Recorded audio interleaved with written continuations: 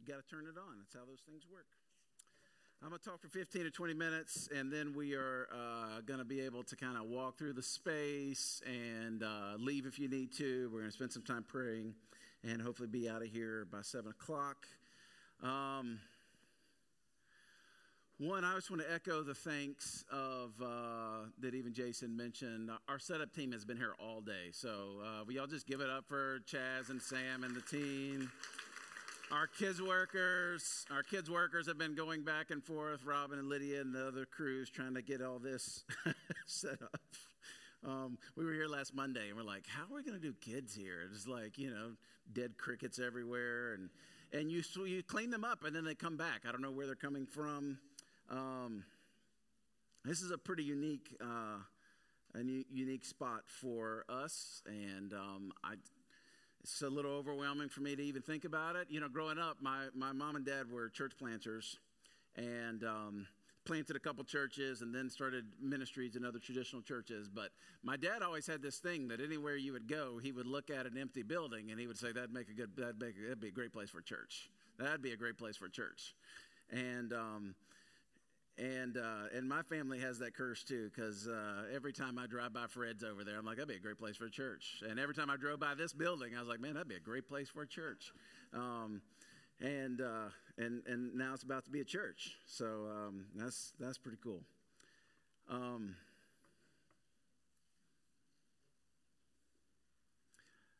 In 2 Timothy 2. I'm going to read a little passage of scripture. I promise this is going to be so short. My exhortation of this passage. He says in 2 Timothy 2, you then, my child, be strengthened by the grace that's in Jesus Christ. And what you've heard from me in the presence of many witnesses, entrust to faithful men who will be able to teach others also. Share in the suffering as a good soldier of Jesus Christ. No soldier gets entangled in civilian pursuit, since his aim is to please the one who enlisted him. An athlete is not crowned unless he competes according to the rules. It is the hardworking farmer who ought to have the first share of the crops. Think over what I say, for the Lord will give you understanding in it. Remember Jesus Christ risen from the dead. This is a historic night for us, and I feel like we're on the cusp of a major shift for our church. But I also think the most important thing that we did today was what we did just a minute ago as we were praying for our mission partners. I love this passage that we just read because we see the Apostle Paul pouring his heart out for his son in the faith, Timothy. Timothy's pastoring a really hard church to pastor in Ephesus, full of influential idols, and the temple of Artemis is there. Timothy's discouraged. He's running low. He's on the struggle bus, however else you say it. He's just not having a good season of ministry. And he's there because pushing back the kingdom of darkness is a hard job. And it can be so discouraging and so frustrating. I can't imagine what the Lazarenes are feeling as they had literally traveled and built their life with doctor's degrees in dark places. And then they're moving out of that. So Paul's encouraging Timothy, telling him to surround himself with a certain kind of people, certain kind of leadership to help shoulder and lead the ministry and share the load of the ministry. Take what you've heard from me, he says, and invest it into other people. What I've taught you, you begin to teach them, and them go on and teach even more, disciple making disciples. And I don't have time to teach the whole passage, but I want to just bring up, he uses these 4 quick illustrations to make one point. He uses the first as a teacher principle, share what you learn. And the first time you ever heard this passage, you can jot these down. This is great, that you should take what you've learned, what's been entrusted to you, and you should share with other people. Basically, this is the discipleship model of the New Testament. I grew up in a teacher's home myself, and I even taught myself for a little bit. And can we just be honest? Teaching can be the worst. It can literally be the worst. You get paid less than a Starbucks employee. You have to deal with more than we have time to talk through. We got rubrics and benchmarks and apathetic kids and entitled parents. Can I get an amen from some of the teachers in the room? And then someone who hasn't been in the classroom for a very long time is going to come and observe you and evaluate you and tell you if you're a good teacher or a bad teacher. But teachers don't do it for the money. they'd be doing something else. And they don't do it for the accolades, they'd be doing something else. You know why they do it? They do it because they're able to invest their lives in students. They're able to pass it on. And most teachers I know live for that moment when the light bulb comes on in the mind or the heart of a kid. And they're able to put fuel onto a few embers this little kid has, no matter what background they come from, and that's why they do it. This is the teacher principle. You know, everybody wants a great teacher. The problem is that no one wants to do the work. Everyone wants a good grade. No one wants to study to master these concepts. Next, the soldier principle. Focus on the missions, the point. He says to Timothy, don't get caught up in civilian affairs. And there's nothing wrong with civilian affairs. Paying rent, cooking dinner, going on vacation. This is not a diss at civilian life. Civilian life can be a great life. It's just a reminder that spiritual leaders are fighting a spiritual battle. And when you dress for civilian life, but you're in a battle, you're going to get a rude wake-up call really quickly. Basically, what he's saying is we don't have time to argue about the lagniappe of things. You're a soldier. And the truth, and you probably know it, everybody wants their freedom, but nobody wants to fight for it. Then there's the athlete. He says in the athlete principle to play by the rules. Meaning don't take the shortcut, don't cheat the system. To be a great athlete, it's going to take 1,000 hours of training to go into one day of competition.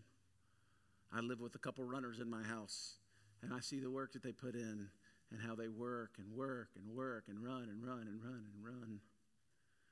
So that one day, they train for hours and hours and hours and hours, so that one day, when the race comes, they'll be ready.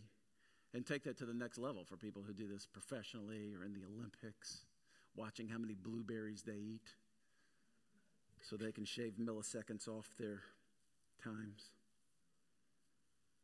But most people don't want to put in the work of training. We'd rather just go buy the latest gear to look cute, to take some kind of pill that'll give us the edge. When Paul is telling Timothy, don't do that.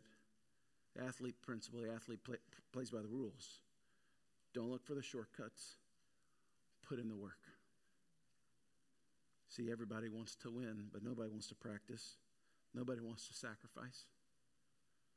It's the athlete principle, soldier principle, teacher principle. Finally, the farmer principle, he says, the farmer gets the first share of the crops. I love the farmer principle. We focus on this for a year now. You plant what you want to grow. Plant what you want to grow. Have you ever tried to grow anything? I mean, my growing things is like going to Brookshire's and buying the vine-ripened tomatoes and hoping they're not charging me for the vine on them, because that would make me upset. But there's some of you in here who actually are good at this, and you know what it's like to grow. Passionate about their vegetables. You know how you know they're passionate? Is because they show you pictures or they text you pictures. Look at the cucumbers, man. The cucumbers are coming up. You're like, I'm zooming in. I don't know if I see anything there. Is that a cucumber? You know how grandparents show you pictures of grandkids? Farmers show you pictures of the produce. They're just real excited about it. I was reading an article last week about farmers who play Mozart so their tomatoes grow in. And I think that's funny. But I also think it's funny that someone thought, hey, I wonder if Mozart would help these tomatoes. And I do love that the article mentioned that it was Mozart, not Weird Al or something like that. You know, it's like no diss to Weird Al. And they do all this work, and they cultivate the soil, and they water, and the right amount of sunlight, and they shade it and unshade it, and they do all this. And then the deer eat it, or the rabbits come in. And then there's fences and pesticides and all the thing. Here the passage is the farmer gets the first share. You know why? Because the farmer appreciates it more than anyone else that eats it.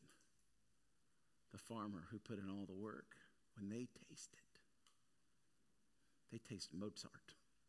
They taste, man, look at what this is. See, everybody wants the harvest, but nobody wants to pull the weeds. I know tonight we have some of the very best of the best in this room. You guys aren't in it for the shortcuts. Some of you have been with us for over a decade.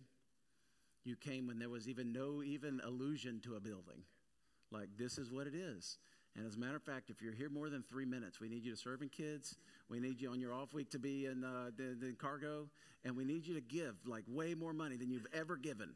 Like, way more. Like, no more vacations, no more Christmas. We got to get these missionaries to Myanmar. We got to give this money. You knew from the first few weeks there'd be so much asked of you.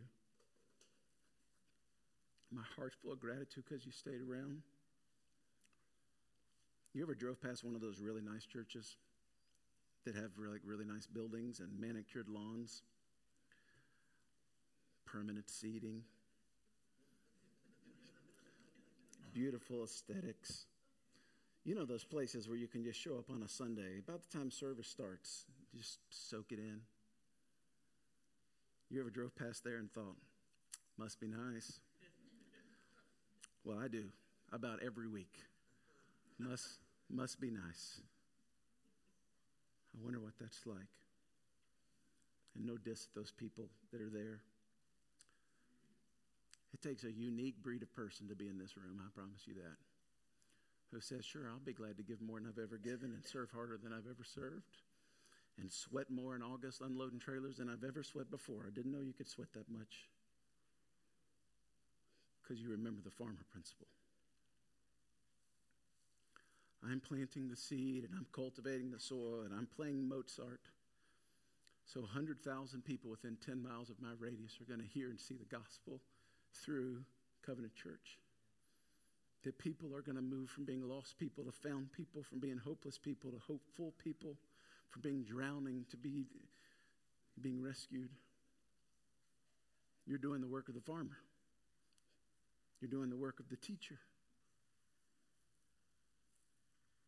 The work of the teacher is studying and preparing and adjusting the nuance to be able to teach that perfect lesson so that that kid who doesn't ever get it will just finally get it, and the light's going to come on. Some of you teachers are doing this tonight when you leave here. Like, this is like giving you an excuse not to grade the papers and to write the thing. You're doing this right now. And when you go home, you're going to stay up late tonight, and you're going to do this so you can go and pour yourself into those kids. You're doing the work of the soldier who's doing his or her PT and learning battle strategies and taking the night watch so that other people can sleep in peace. You get the point? See, everybody wants to come when it's on fire, when the fire's burning and it's hot and it's warm. But nobody wants to go cut the wood. Nobody wants to gather the wood. But this room is a room of wood gatherers. Say, we're not in it for the sizzle. We're not in it for all the things. We're in it because we're committed to making Jesus famous in our city and around the world. So, church, the step before us is a pretty clear one. I think God's brought us to this space. It's miraculous if I could tell you all the things that God lined up for this. This building's been a lot of different things. You're sitting in a fish restaurant. You're sitting in where people practice baseball, where they had line dancing. Who knows? There was a youth rave in here at one point. I remember that. A little techno music going.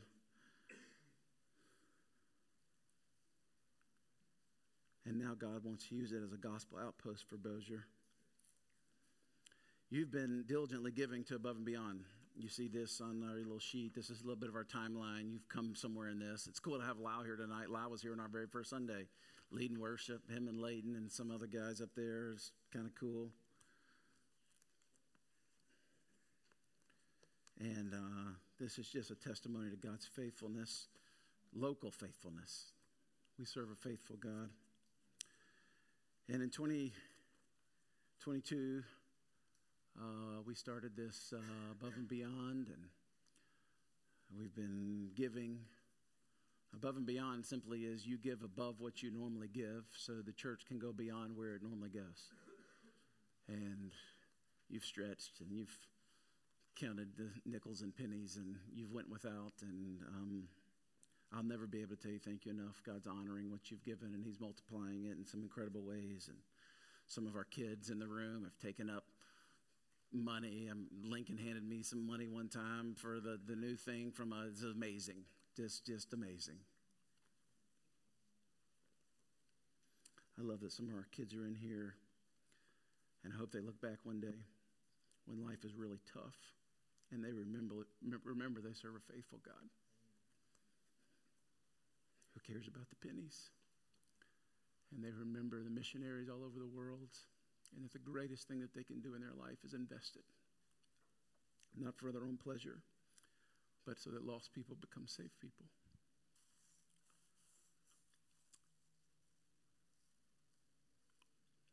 I got big dreams. I want to start more churches.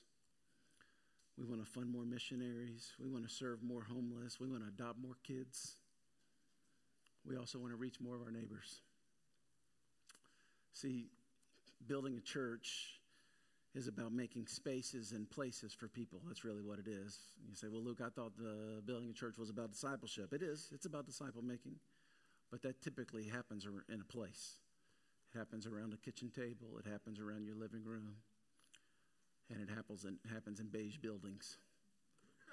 And that's what we're pushing for. So far, our church has raised about $500,000 in the past 2 years for this purpose, of looking for a day when we can have a facility that would literally facilitate the mission of God that he's given and put before us. And with that money, we've secured some of the land that you passed on the way here maybe. You've invested in a master plan. We've drawn up plans, and we just kept hitting roadblocks. But now we have this incredible asset that I think will be really instrumental in our next steps.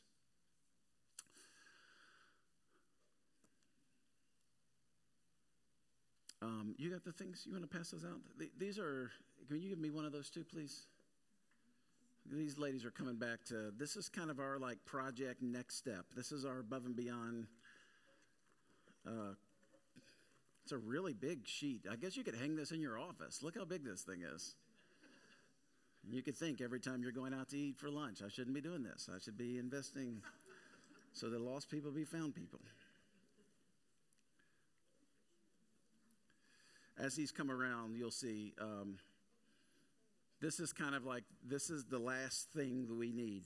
We're going to use the money that we've already raised, that you've already given, to help build some walls in this place. This thing was built in the 70s, so everything's out of code. And the only way that we could actually occupy this space was either put fire sprinklers in it or to build firewalls. And so most of the money that we are going to invest in this place is to do that, to build some firewalls. It's going to be really basic. Don't expect something, so fancy. But we do want it to be nice. And we need to raise about $250,000 for FF&E if you've ever done building projects. Furniture, fixtures, and equipment, FF&E. So everything that we buy, we hope we will be able to take with us into a more permanent space. We've signed a 5-year lease on this space with an option to buy it at the end of the 5 years. We've already talked to the owner about maybe even selling our land to him and then trading some kind of thing, or we'll just see what happens. I have no idea. 5 years is a long time from now. But this is kind of what we need. I'm just going to walk you basically through this just real quick. I don't want to spend a lot of time on this, but the first $50,000 that we're going to raise at this $250,000, we're going to give to our mission partners, and this is our big Christmas mission offering. We do this every year. Hopefully you've been preparing and budgeting for this. You're thinking about how you're going to give sacrificially to fund these missionaries. And the first $50,000 we're going to raise, and you can see kind of where we invest that money in church planting and in the hub and foreign missions and additional support, and have a new missions wall in the building. Pretty excited about that. It's amazing how God always brings this money. And we've had all kind of ranges of goals, and we've really prayed about it, but that's where this is. Can I just tell you, if one of our mission partners have a need, we meet the need, whether we've got the money or not. We've not given raises in our church staff in probably 5 or 6 years, and our staff people are just amazing about it. Many of our salaries have taken decreases because we are committed to this. If they've got a need, we want to meet that need. So Shane texted me. We paid for his what's the last thing we paid for? We paid for him to get all his permits and stuff for the truck, and it was like $4,000. And he called me and said, hey, man, I just hate to be calling you. I was like, how much you need, bro? And he said $4,000. Like, count us in, man. And then I got to go tell Jason, hey, Jason, you got $4,000 tucked away anywhere? Because I've already sent it to him. It's on his way. God always meets that need. $50,000 for our worship center. I would love it if everyone just makes a commitment to buy enough chairs for your family and then enough to reach another family. The chairs are about $100 a piece. So that'd be, my family, I got to come up with $1,000 just for the chairs. Well worth it. Audio, visual, stage, you see that on there. Really basic. We're not doing any kind of anything over the top. $60K going to Covenant Kids. You see what that is. $35K in the youth ministry, and then $55 for the entrance and the lobby out front. I've got a little fly-through video that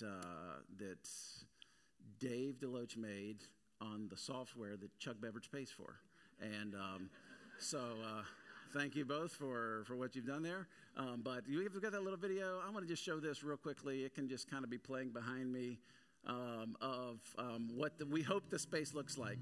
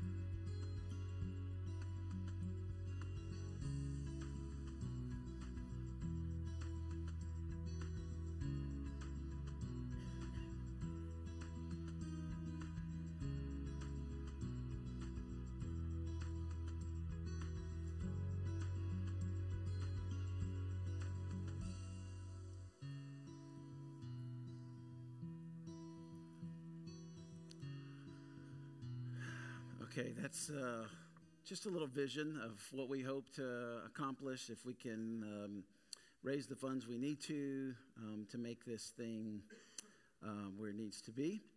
I've got a couple more pictures, I think, just the still shots in my notes, just of, keep going through those. You can kind of see over here, this is to this side, this is our main kids entrance. You can kind of see where that's at. And this is, of course, the front entrance that a lot of you walked in, adding a door to that, building changing the front elevation of that a little bit. I think it'd be really nice. This is the blueprints of the space. We're in the sanctuary, which is over here on the right side. See the sanctuary right there? Came in the lobby you came in. This wall goes away over here, and it opens up into a much bigger lobby. And behind here is the hallway that a lot of them will take into our kids area. You can walk through and even see the kids area. We've got the cases kind of marked off where we're going to have to build a firewall right there. And then we're hoping that the back space is going to be a future lease space. It's going to help us actually cover the note. And we'd like to get someone who will let us even use that lease space on Sunday morning for some of our kids' stuff. But these are really big rooms in the kids' area. Again, you can go over there and walk and look. They're basically about the size of a garage or bigger. And then the youth will meet in kind of the rally room space, which is at the top of the screen here. You'll see that. It'll be bigger than what they have now. I think they'll be able to fit about 100 students in there. And anyway, that's the thing. We got minimal things that we have to work on, just a few things in the bathrooms. We don't have to put a lot of money into this. You remember the hailstorm that came a couple, maybe a year ago, 2 years ago? Basically, it paid for have a new roof, a new ceiling, and new AC units in this space. They've just been changed. The owner of the building is going to pour us a parking lot for about 90 cars, and he's doing that at his cost, which is about $350,000, and we don't have to pay for that. And then we are going to invest in the rest of this space to make it look and feel more like home. So, back to this real quickly. I really feel like we're going to have to push outside of our local church body, you in this room, to actually meet this goal. And so you might start thinking about people in your family that might get excited about helping us prepare this facility.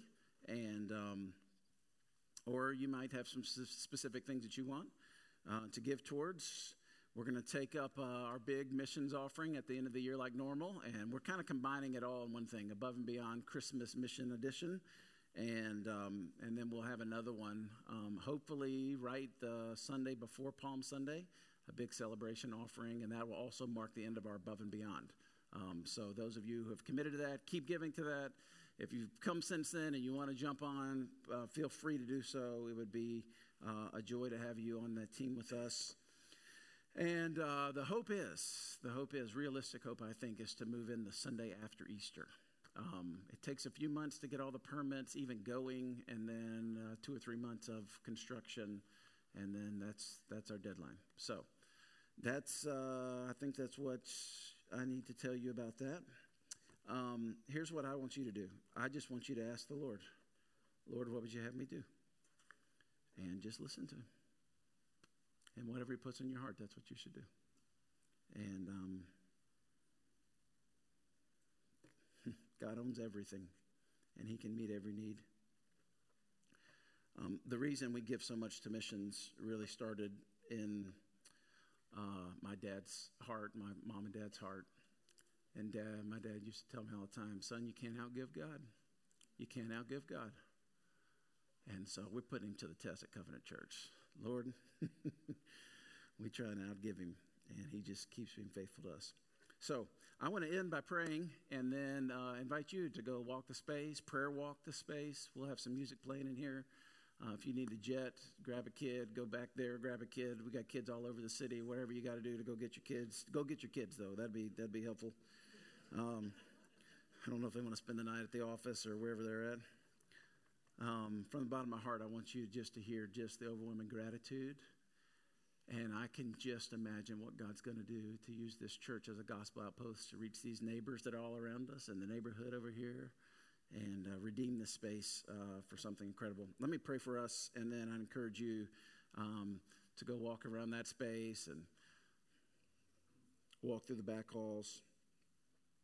God, we just thank you for your grace, for your mercy. I thank you for all the men and women and students in this place who,